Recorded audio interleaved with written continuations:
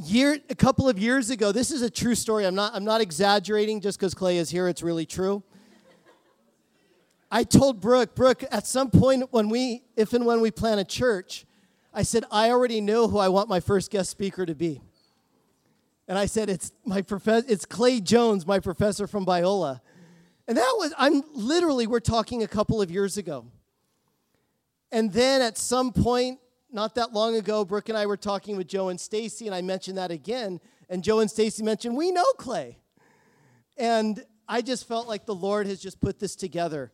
When I was in the Master's in Apologetics program, the MA in Apologetics at Biola, my Clay's class was Why God Allows Evil. And I'm not exaggerating, it was absolutely life-changing for me. I wrote a paper in that class on God's goodness and hell's existence.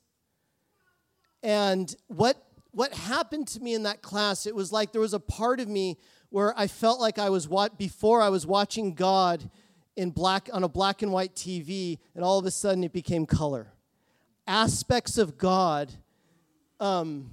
areas of the Lord that all of a sudden just became alive to me.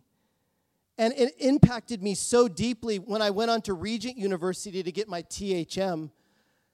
My thesis was really the result of things that the Lord was planning in my heart in that class about God's attribute of justice, his activity of judgment, about the severity of sin, about the depth of mercy. And I don't want to scare any of you, my thesis at Regent was actually titled A Theological and Moral Framework for Divine Violence. But a lot of what was in there was already percolating when I was in Clay's class. And so it was just a very rich time for me. So anyways, why don't you come on up, Clay? Thank you.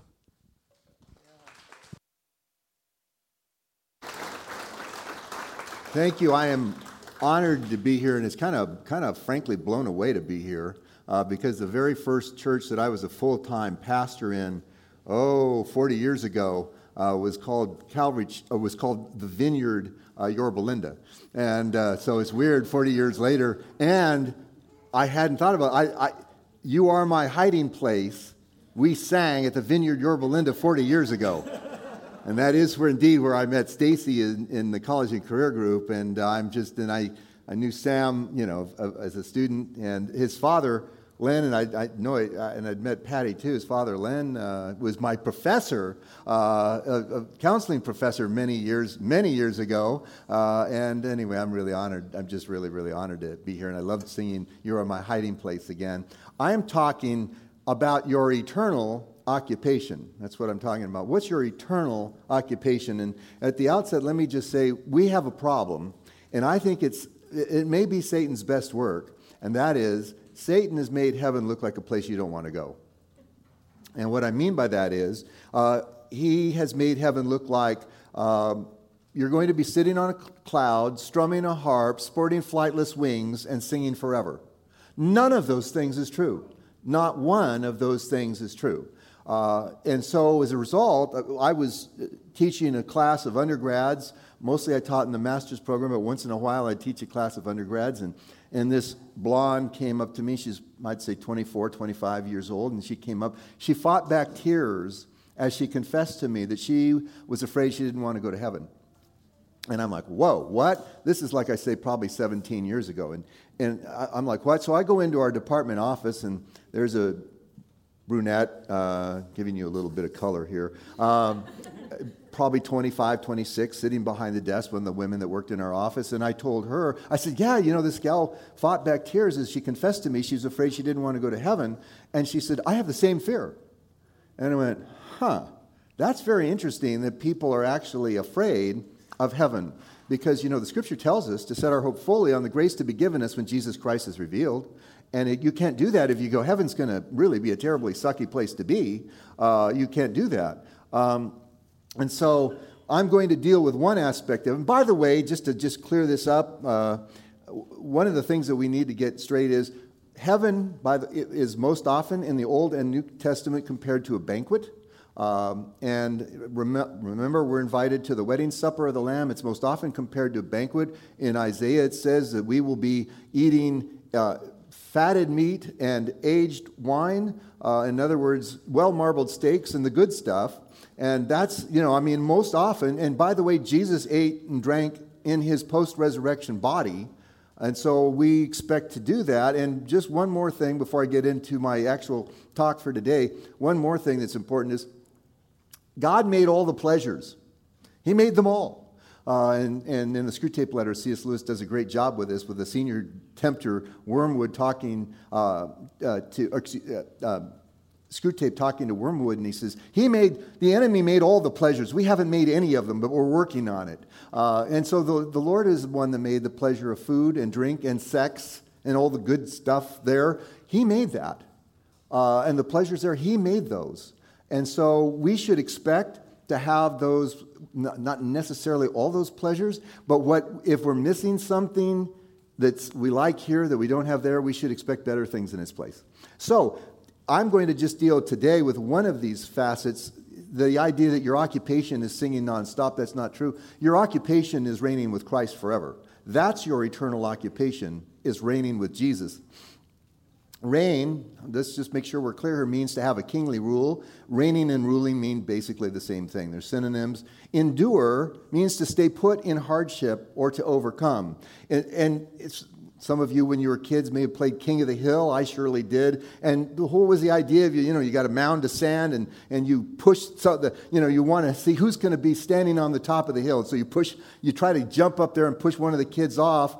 And for the kid to reign on the top of that hill, he has to resist other kids pushing him off of the hill. That's King of the Hill. And so to reign, you have to conquer. And by the way, you all know of Nike tennis shoes. That's a Greek word. Nike's a Greek word, and it means to overcome or conquer. That's what the Greek word Nike means, is to overcome or conquer. And your job is to reign with Christ. And one day, you know how verses, if you're reading the Bible regularly, as you should be, one day a verse jumped out at me, and it was this one in 2 Timothy 2:11. I've been reading the scripture for years. I've probably read this passage 30 times already, but one day of maybe the 31st time I read it, and Paul said, here's a trustworthy saying, if we died with him, we will also live with him. And now notice these next words, if we endure, we will also reign with him. And I went, reign? This is my thought process. I'm like, reign? You mean like rule reign? Because the only kind of reigning I know is the ruling reigning kind of reigning. So, we're going to reign with him. We're going to be in charge. And then Paul, down in verse 14, he says, keep reminding them of these things, that you're going to reign. And I thought, well, I don't want to get too crazy here. Am I taking this verse out of context? Because the only reigning, like I say, that I know is where you're in charge. And so I decided I better look at the Scripture and see what the Scripture says. Are we really going to be reigning? And indeed, the Lord originally created us to reign. It's hard, by the way, to find a church painting, a church-worthy painting that you can show of Adam and Eve. This is my favorite, however, because I love the jewels down at the bottom. This is my favorite painting of the Garden of Eden. The Lord originally created us to reign, and so, like I say, I started studying. I thought, well, let's see what the Scripture says. And so we come to the first verse of the first chapter of the first book of the Bible. The first verse of the first chapter of the first book of the Bible. The first words about humankind, and they are these: let us make man in our image and in our likeness. Now, so stop. The creator of the universe says, let's make man in our image and in our likeness. Next words out of his mouth. And let them rule over the fish of the sea and over the birds of the air and over the livestock and over all the earth and over all the creatures that move along the ground. God blessed them and said, be fruitful and increase in number, fill the earth and subdue it.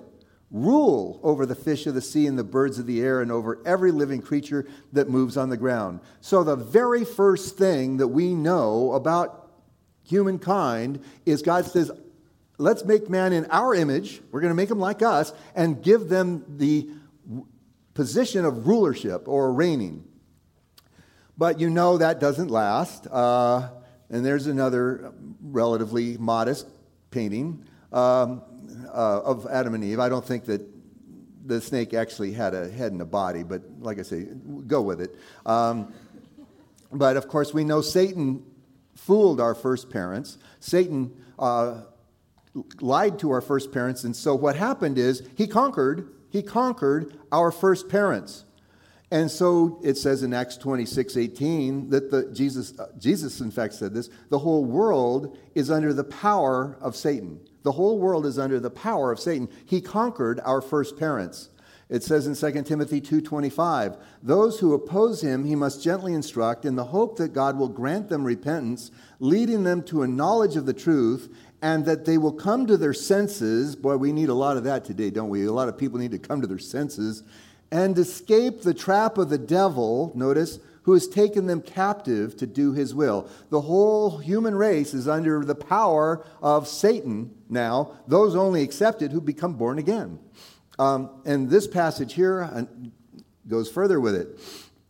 At Ephesians 2:1, as for you, you were dead in transgressions and sins in which you used to live, when you followed the ways of the world and the ruler of the kingdom of the air, the spirit that's now what? At work in those who are disobedient. And Joe and I were talking before the service over here talk about being at work. I mean, people don't know what a man or a woman is anymore. Then it goes on, all of us once lived among them at one time, gratifying the cravings of our sinful nature, following its desires and thoughts. Like the rest, we were, notice this, by nature, objects of wrath. That before you become born again, you're by nature an object of wrath because you're just corrupt. You're a member of Adam's family. You need to get out of Adam's family. And see, we're not God's naturally born children. None of us are. You need to be adopted into a new family and then be filled with the Holy Spirit. Then, at that point, right, you can, are you free from the power of Satan in your life? But then, of course, we also know, I'm kind of going through the whole history, right? And where's the scope of biblical history? We know that that Christ conquered Satan. That's my favorite depiction of the crucifixion is this one. It was done by a guy named Rembrandt. He was actually very good. But we know that Christ conquered Satan. And so it says, since the children have flesh and blood, he too shared in their humanity. This is very important. So that by his death, he might destroy him who holds the power of death, that is the devil, and free those who all their lives were held in slavery by their fear of death. And by the way, that verse is the key verse to my book, Immortal, How the Fear of Death Drives Us and What We Can Do About It. Notice that all people, the natural state is people are afraid of dying. Those only accepted who have a robust view of eternal life in Jesus. Those are the only people that can get out of the fear of death is, I'm going to live forever. But notice that Jesus conquered Satan by his death.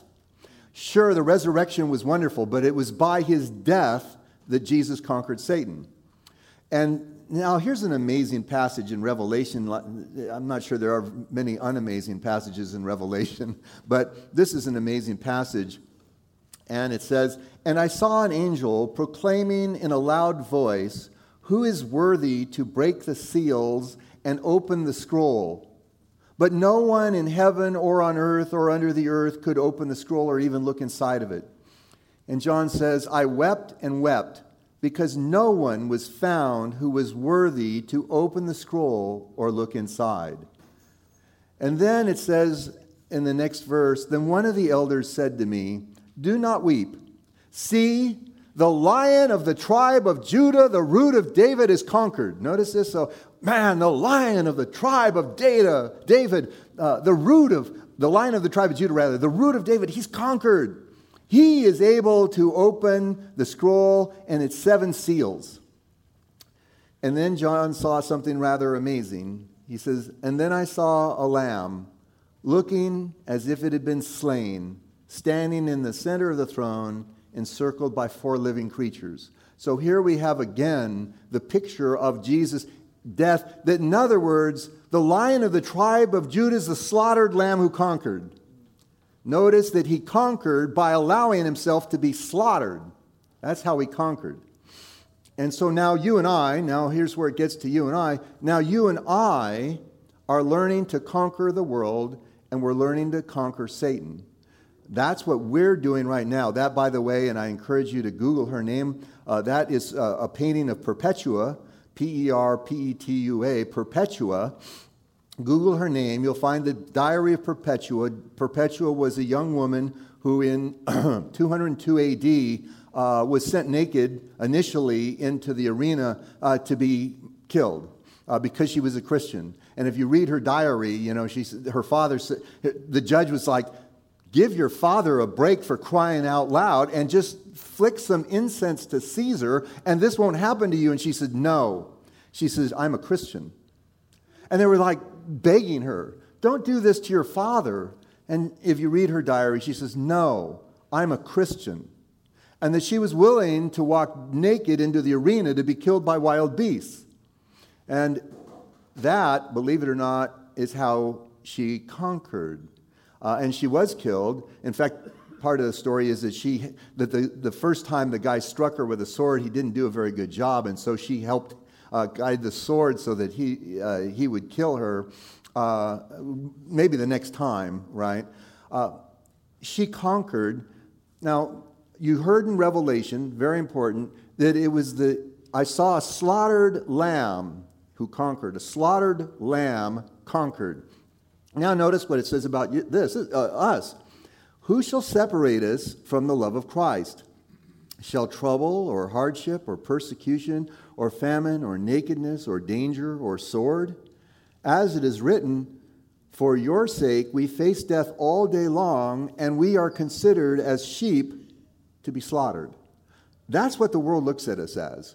We need, in fact, strangely, sadly, in some of the more radical fringes, we need to get rid of the Christians. I mean, it's against the law now in Canada to say that homosexuality is a sin. It's actually against the law. You can't do that in Canada. I have, if I wanted to, my mom was born in Canada. If I wanted to, I could be a Canadian citizen. And at one time, I thought that might be kind of a cool thing. Not anymore. I don't want to, no. But notice it says, we are a sheep to be slaughtered. And I'm going to say something now that, frankly, I'm going to do a blog one of these days entitled Christianity's Fine Print. And this is not going to be the happiest news that you're going to hear. But it is true nonetheless, and we need to make sure we're on this. The Lord does not promise, and if you think He does, show me the verse. The Lord does not promise that you will not be stripped naked, raped, and tortured to death. He doesn't promise that. Now, believe me, I believe miracles still happen today. But I'm just telling you, the Lord does not promise. We need to understand what He does and doesn't promise. And I'm telling you something else. You know this if you're paying attention. In Afghanistan, there are men and women who are being tortured to death. And the women, and probably some of the men, frankly, are being raped and tortured to death. That's happening now in Afghanistan because they are Christians. So we just need to understand this. So anyway, wasn't that, now you go, man, I'm feeling good. But so he says, notice the words he uses here. Trouble or hardship, persecution, famine, nakedness, danger, or sword. You can be killed. He says, and the world considers us as sheep to be slaughtered. Then he says, of course, now it starts getting to the good stuff. No, this is very important, in all these things, not by going around them, but by going through them and honoring God through them, in all these things, we are more than conquerors through Him who loved us. For I am convinced that neither death, nor life, neither angels, nor demons, neither the present nor the future, nor any powers, neither height or depth, nor anything else in all of creation will be able to separate us from the love of God that is in Christ Jesus our Lord. So as there's an ironic nature to conquering. The ironic nature is, as we continue to honor God through hardship, and I'm good, pray for healing, pray for God to do a miracle. I'm good with it. Go, absolutely.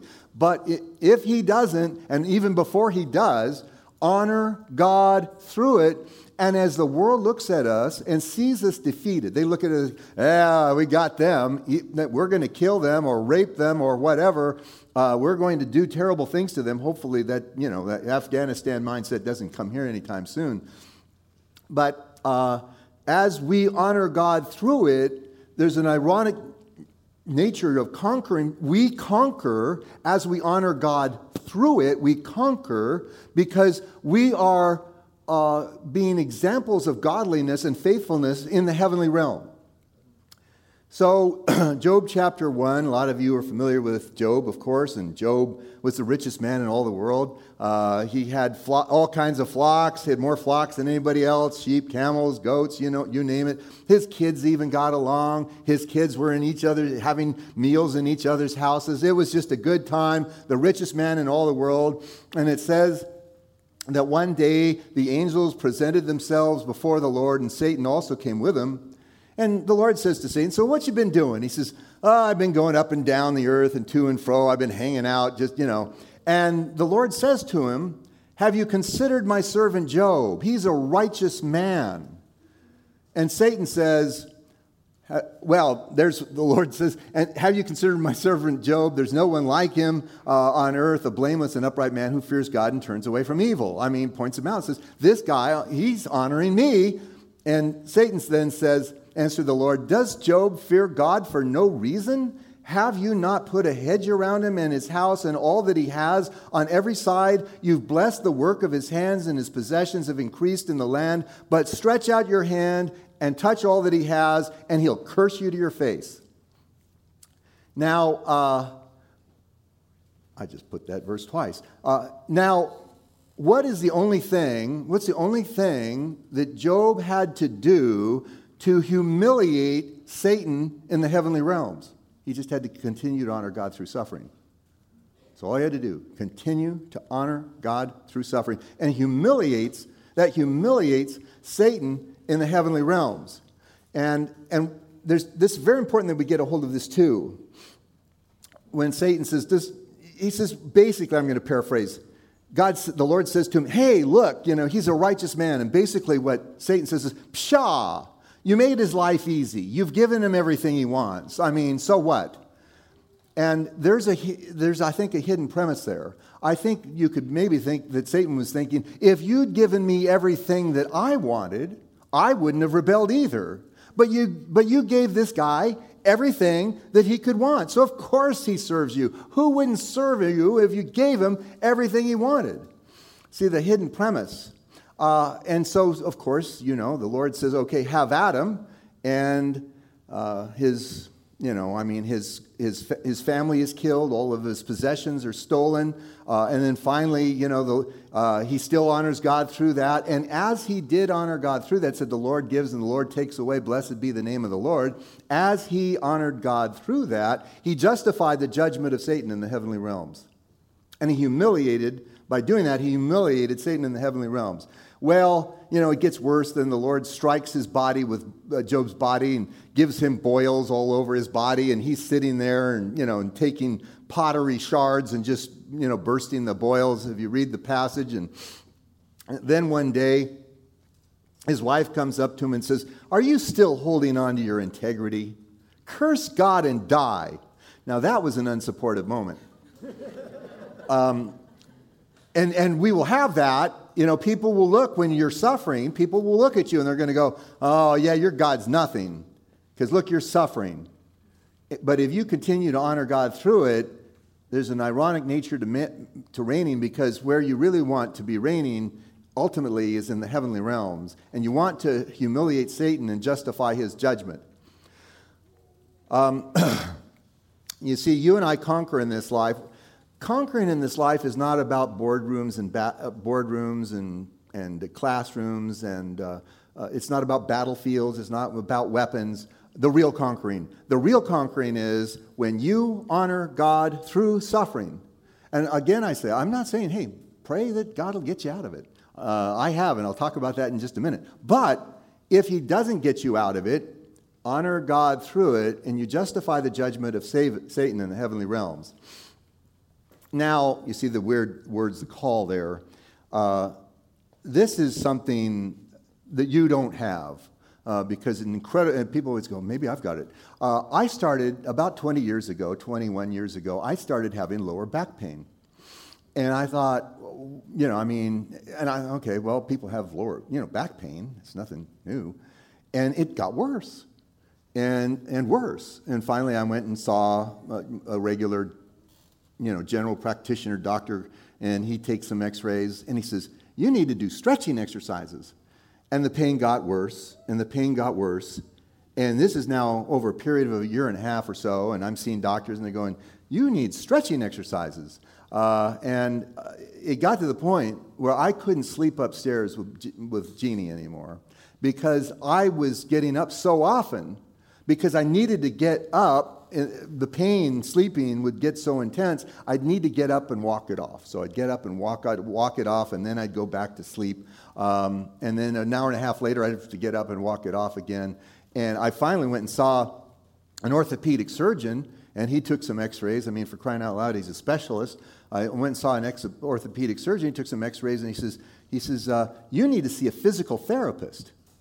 And at this point, I'm like, no, this is much worse than that, but for crying out loud, I'm not a doctor. And anyway, my next door neighbor is a retired professor of surgery, and an atheist, by the way. We've argued a lot. Nicely, but we have argued a lot. But anyway, he says, Clay, he says, I'd get a CT. Well, all that Jeannie and I had at that time, won't explain why, but we had like a disaster in health insurance policy. We had a $5,000 deductible. And this was like November, and I thought, I think I've got something a lot more serious than this, and I don't want to pay the $5,000 deductible twice. And so what I did is I said, I'm going to wait until January to get a CT. Obviously, it's coming out of my own pocket. So on January 2nd, which happened to be a Friday in 2004, I get a CT.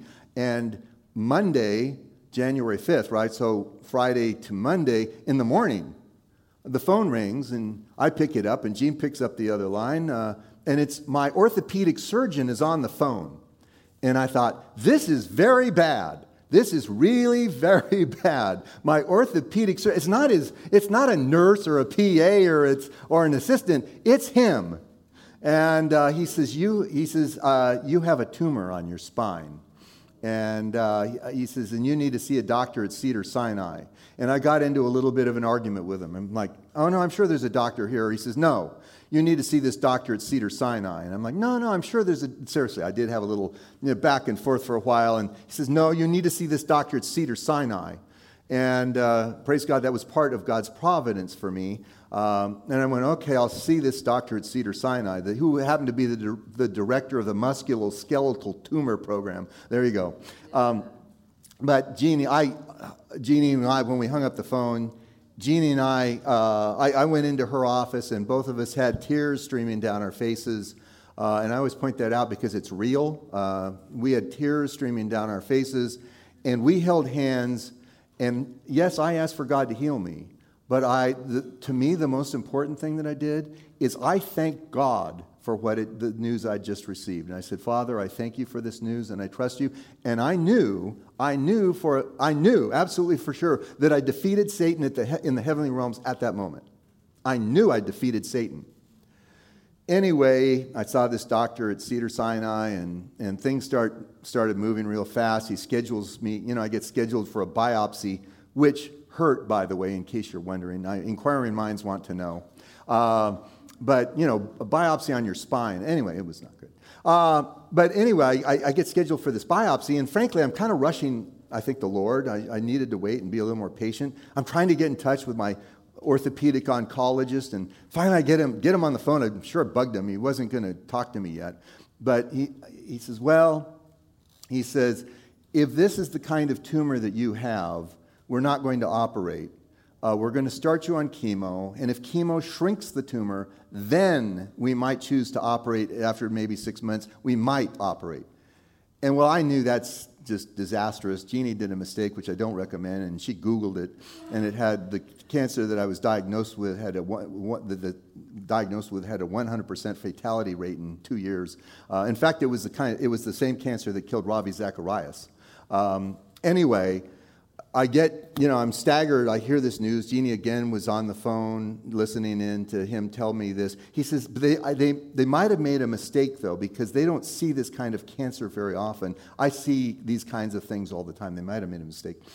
Jeannie got on, and I got off the phone, and this time we met in the hallway, and we held hands, and with tears streaming down our faces, I led us in a prayer of thanksgiving to God. And I knew at that moment that I'd conquered Satan in the heavenly realms. I knew I'd conquered him.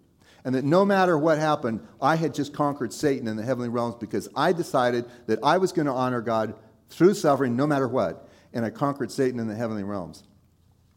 Why not? So I'm lying there when 6 days, I don't know what kind of cancer I have. Because what happened is they decided, the guy, my orthopedic oncologist says, I need to see the slides myself. He looks at the slides, he says, I think they've made a mistake. He says, I'm going to operate. And so I end up going into the hospital for an operation. I do not know whether it's going to kill me cancer or whether it's, much less severe. I don't know what it is.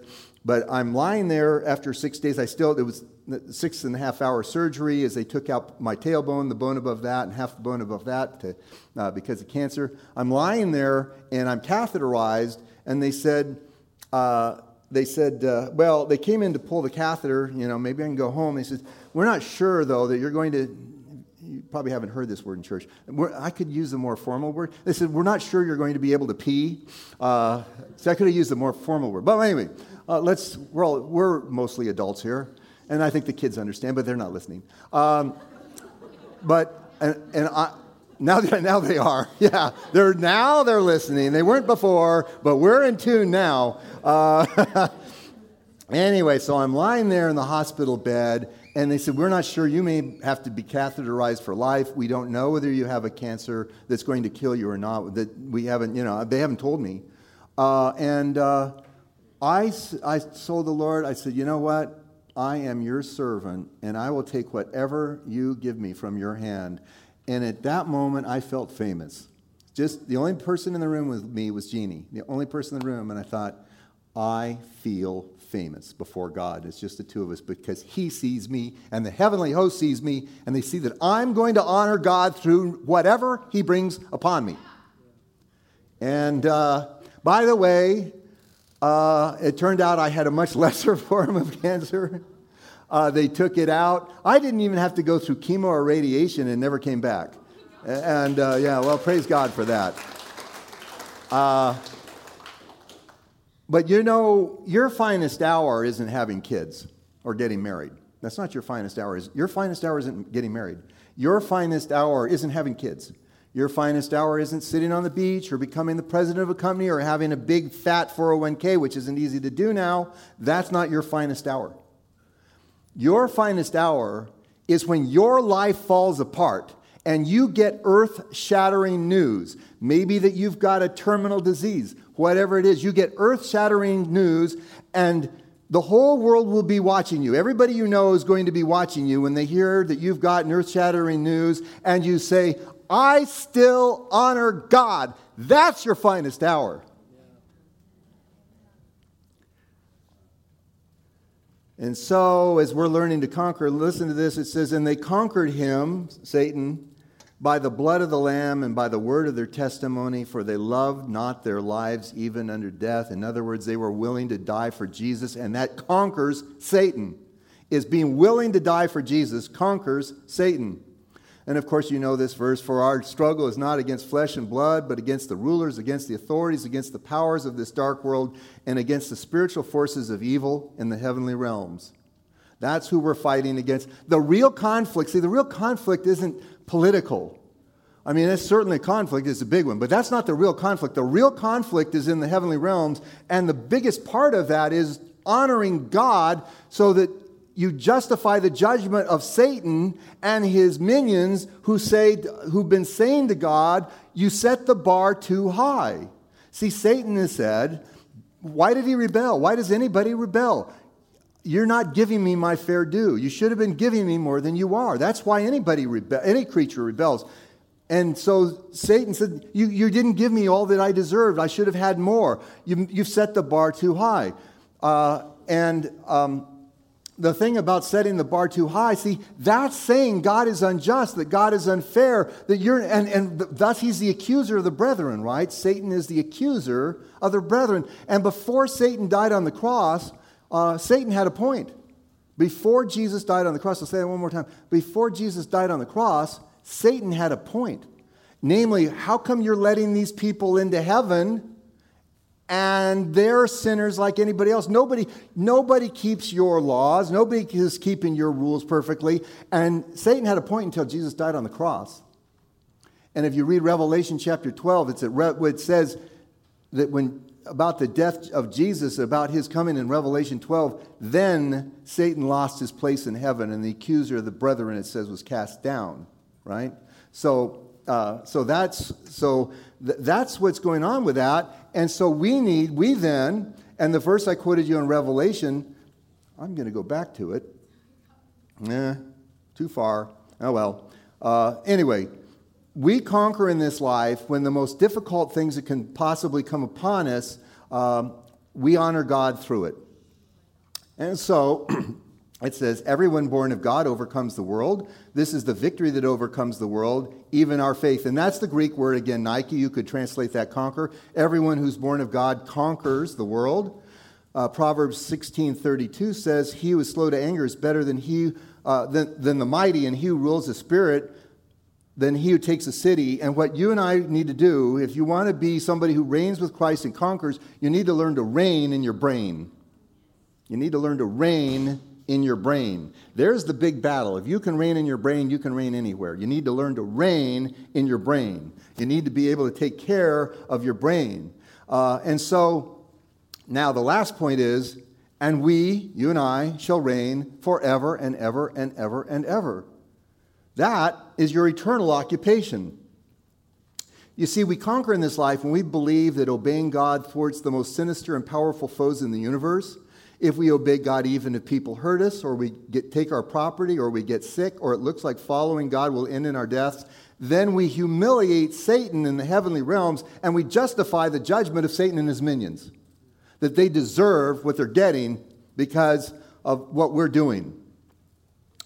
Now, these scriptures might make a little more sense. Jesus says in Luke 12:32, do not be afraid, little flock. It's your Father's good pleasure to give you the kingdom. He's not just letting you visit it. He's giving it to you.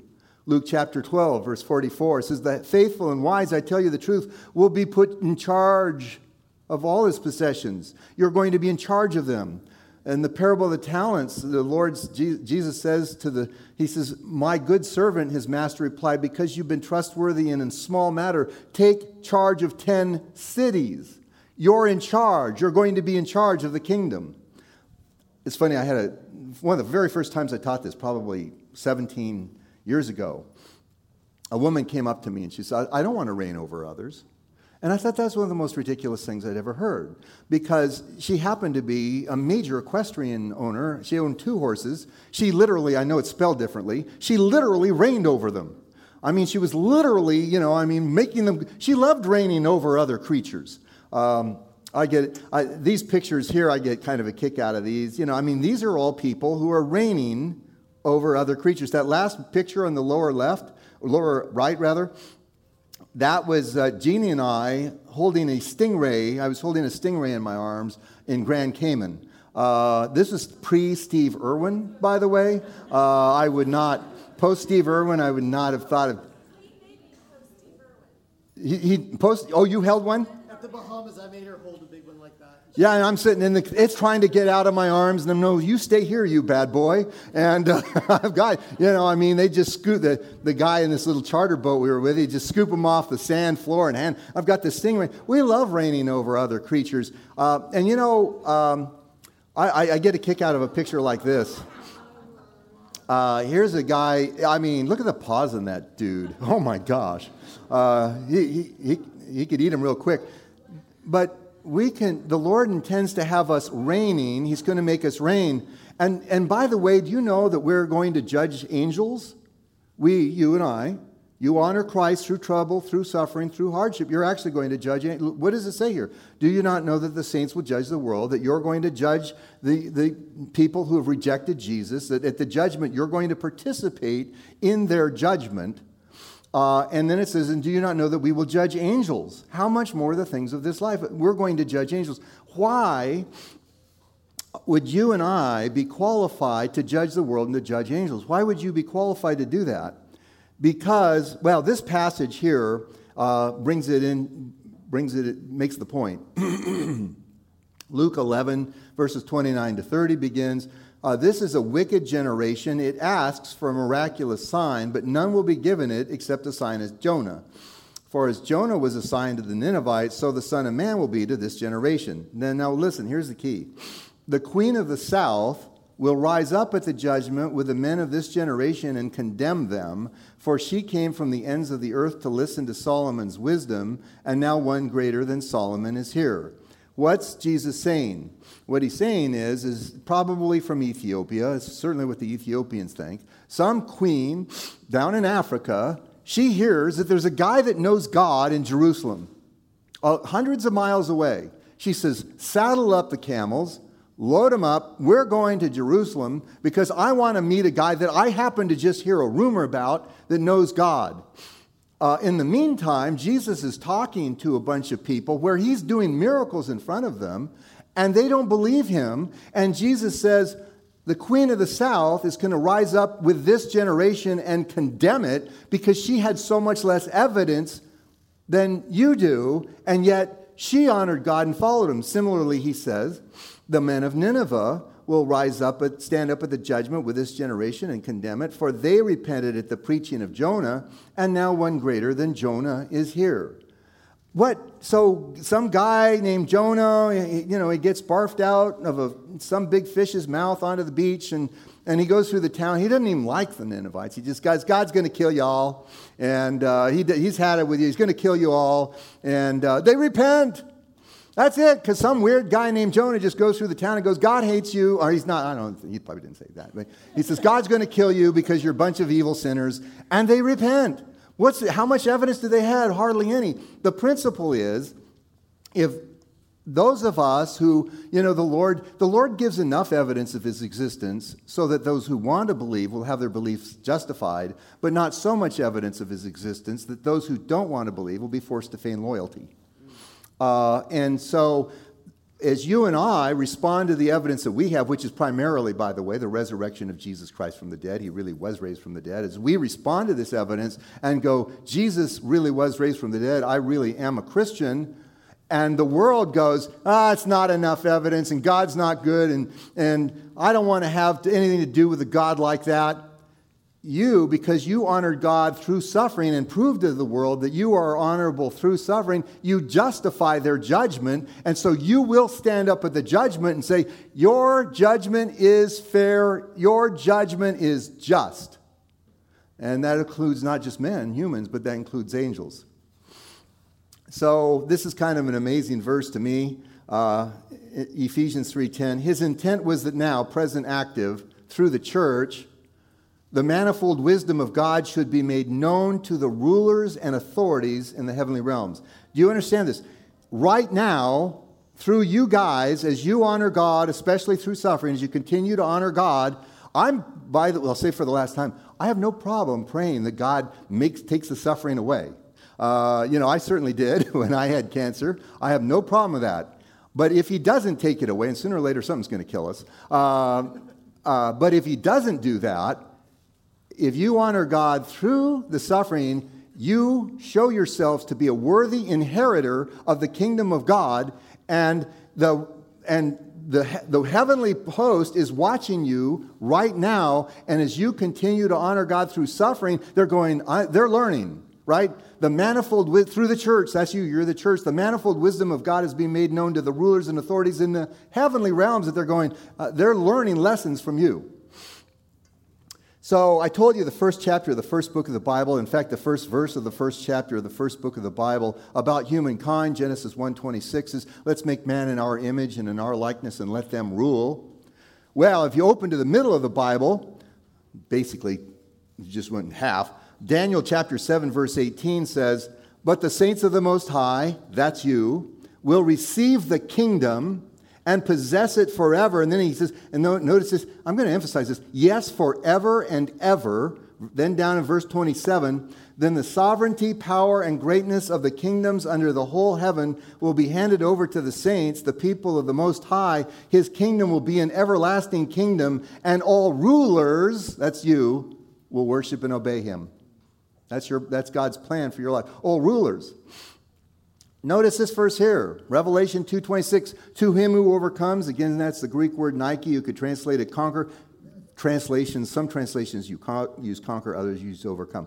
I like conquer. Maybe it's because of, I don't know, male kind of thing. But anyway, to him who conquers or overcomes and does my will to the end. Listen, I will give authority over the nations. Just as I've received authority from my Father, I will give him the morning star. He who has an ear. Then there's this divine, listen up. Do you hear what I'm saying? He who has an ear, let him hear what the Spirit says to the churches. Do you hear it, church? Do you hear it? He's saying, I'm going to let you rule. Non-Christians go, blah, blah, blah. But if you're a Christian, if you're in Jesus, hear what the Spirit says. And then it says, and God has raised us up with Christ and seated us with him in the heavenly realms. The next line I didn't print, I should have. It says, and so that in the coming ages he might show the wonders of his grace. That in the coming ages, I should have printed that. Anyway, one more verse on this before we conclude. Two more, actually. Revelation 3:21 says, to him who overcomes. Overcomes what? Overcomes suffering. Overcomes persecution. Does God's will when the chips are down, when things are looking bleak, continues to honor God. To him who overcomes adversity, continues to honor God, he says, I will give the right to sit with me on my throne, just as I overcame and sat down with my Father on his throne. He who has an ear, let him hear what the Spirit says to the churches. Listen up. Do you hear it, church? You're going to be sitting down with him on his throne. I told you the first verse of the first chapter of the first book of the Bible about humankind. Genesis 1:26 says, let's make man in our image and in our likeness and let them rule. Then the last chapter of the last book of the Bible, in fact, the last verse of the last chapter of the last book of the Bible before the epilogue, Revelation 22. The epilogue in Revelation is, don't add to these things, don't take away from them. Lo, I'm coming quickly, right? That's the epilogue. The last verse of the last chapter of the last book of the Bible before the epilogue is this. And there will be no more night, and they will not need the light of a lamp or the light of the sun, for the Lord will give them light, and they will reign forever and ever. So the first thing we know about humankind is that God created you to rule. God created you to reign. Satan messed everything up. Adam and Eve goofed it and let him conquer them. But now we, through hardship and suffering and honoring God in the midst of difficulties, we are conquering the world and conquering Satan right now and justifying the judgment of beings that rebelled against him. And the last thing, so the first thing it says, God created us to rule. The last verse that it says about humankind is, and they will reign forever and ever. Does this sound like a fairy tale to you? Does this sound like Snow White or Sleep? Oops, I caught it kind of here. It mostly hit my leg. I don't need to open it again, actually, because that's okay. Well, I'm done. Anyway, but here we go. And I'm going to honor God through suffering and hardship. Anyway, does this sound like a fairy tale to you? Does this sound like Snow White or Sleeping Beauty, where a young woman falls into the clutches of evil, and one day a prince comes along and rescues her from the clutches of evil and takes her off into his kingdom where they will live happily ever after? Does Christianity sound like a fairy tale? Does Christianity sound like a fairy tale where the human race falls into the clutches of evil only to one day be rescued by the Prince of Peace, who comes and rescues us from the power of Satan and takes us off into his kingdom where we will reign forever and ever? Does Christianity sound like a fairy tale? Well, if it does, you have it exactly backwards. Fairy tales sound like this. This precedes the Brothers Grimm. This way precedes the Brothers Grimm. The fairy tales are picking up on the biggest story of the universe. The fairy tales are picking up on the biggest story of creation. And so, do we get it, saints of God? Do we understand this? You get it. We're getting it all. He's giving you the kingdom. Not just any kingdom, but the kingdom. And when he comes, there won't be any other. He talks about ruling over cities. He talks about reigning over cities. He talks about being in charge of true riches. But then in the meantime, he tells us to be faithful over things here. The things that seem so big to us, right? In the meantime, he says, be faithful over things here, the things that seem so big to us. But then he tells us that the things that seem so big to us are small. Well, my brothers and sisters in Christ, if we think these small things big, what are we going to do when we see really big things? Well, really big things come, and you're going to reign over them, and you're going to do this with Jesus. This is God's plan for your life. It's always been the plan. It's been a pleasure to be with you today. And why don't I close this in a word? Well, you probably want to close in a word of prayer. We never talked about how to close. Anyway, Father, I just pray for these, my brothers and sisters in you, and I'm thankful to be with them, and I'm thankful for this church, and I'm excited to see the love and the joy among them. I pray that you would reveal to them the glory that awaits them in heaven forever, and that they would learn to make that the focus of their lives. Thank you, Father, for the chance to be with them. In Jesus' name, amen. Thank you. It's been a pleasure.